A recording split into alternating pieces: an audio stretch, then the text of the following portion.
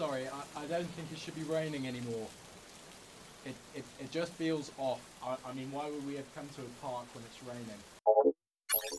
Sorry about that. To be honest, I don't really understand what I'm supposed to say. Been wondering if I start with a "Hello, Jimbo, how are you?" or... I suppose this is rather indicative of our usual conversations. Complete silence is a bit new, but still. Well, if you are just going to sit there... I've been busy going through details with Vicky recently about how best to tell the boys about losing an uncle.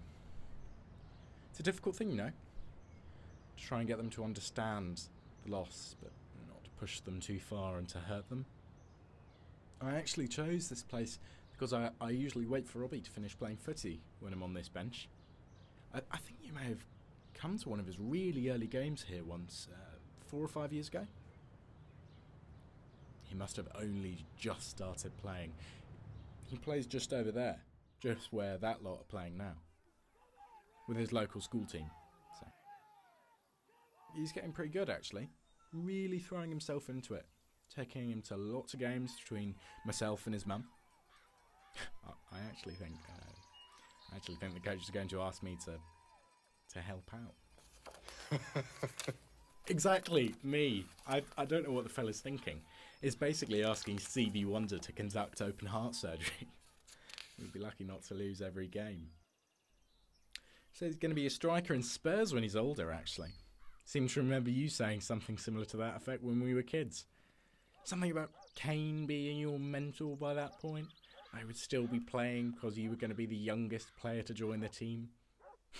Only slightly hampered by the fact that we were 5. I miss being that age in a way. Everything was so much simpler back then, just so much less had happened.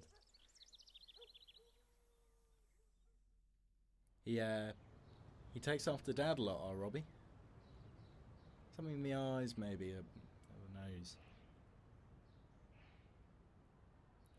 Right, I'm not being funny, but seriously, you're not going to say anything. I even threw Dad in there to get any kind of reaction from you. I mean, come on. Literally, this is the definition of reaching out, trying to start a conversation. No? Why now?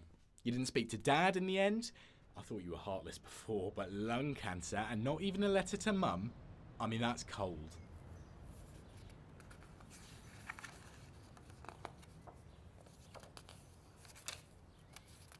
Come on, Jimbo, give me fucking something.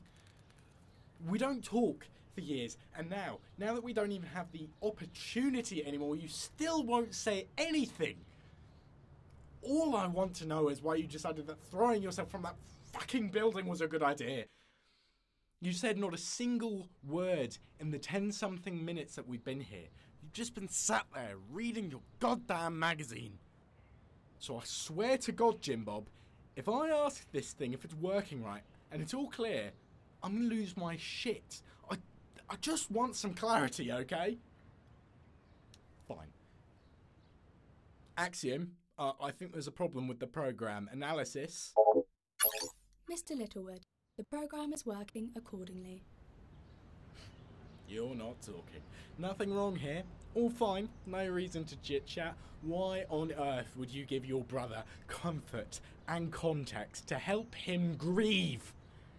That's the cold, heartless bastard I know. Doesn't sound like my brother.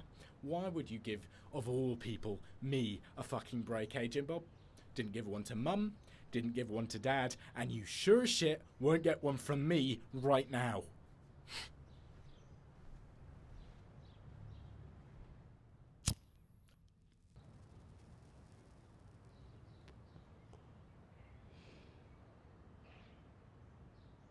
I'm gonna go. You fucked me off. We'll talk about this later. I am gonna get answers from you, Jim Bob. I don't care how many times I have to reboot you. Axiom, end program. Get this twat the hell away from me.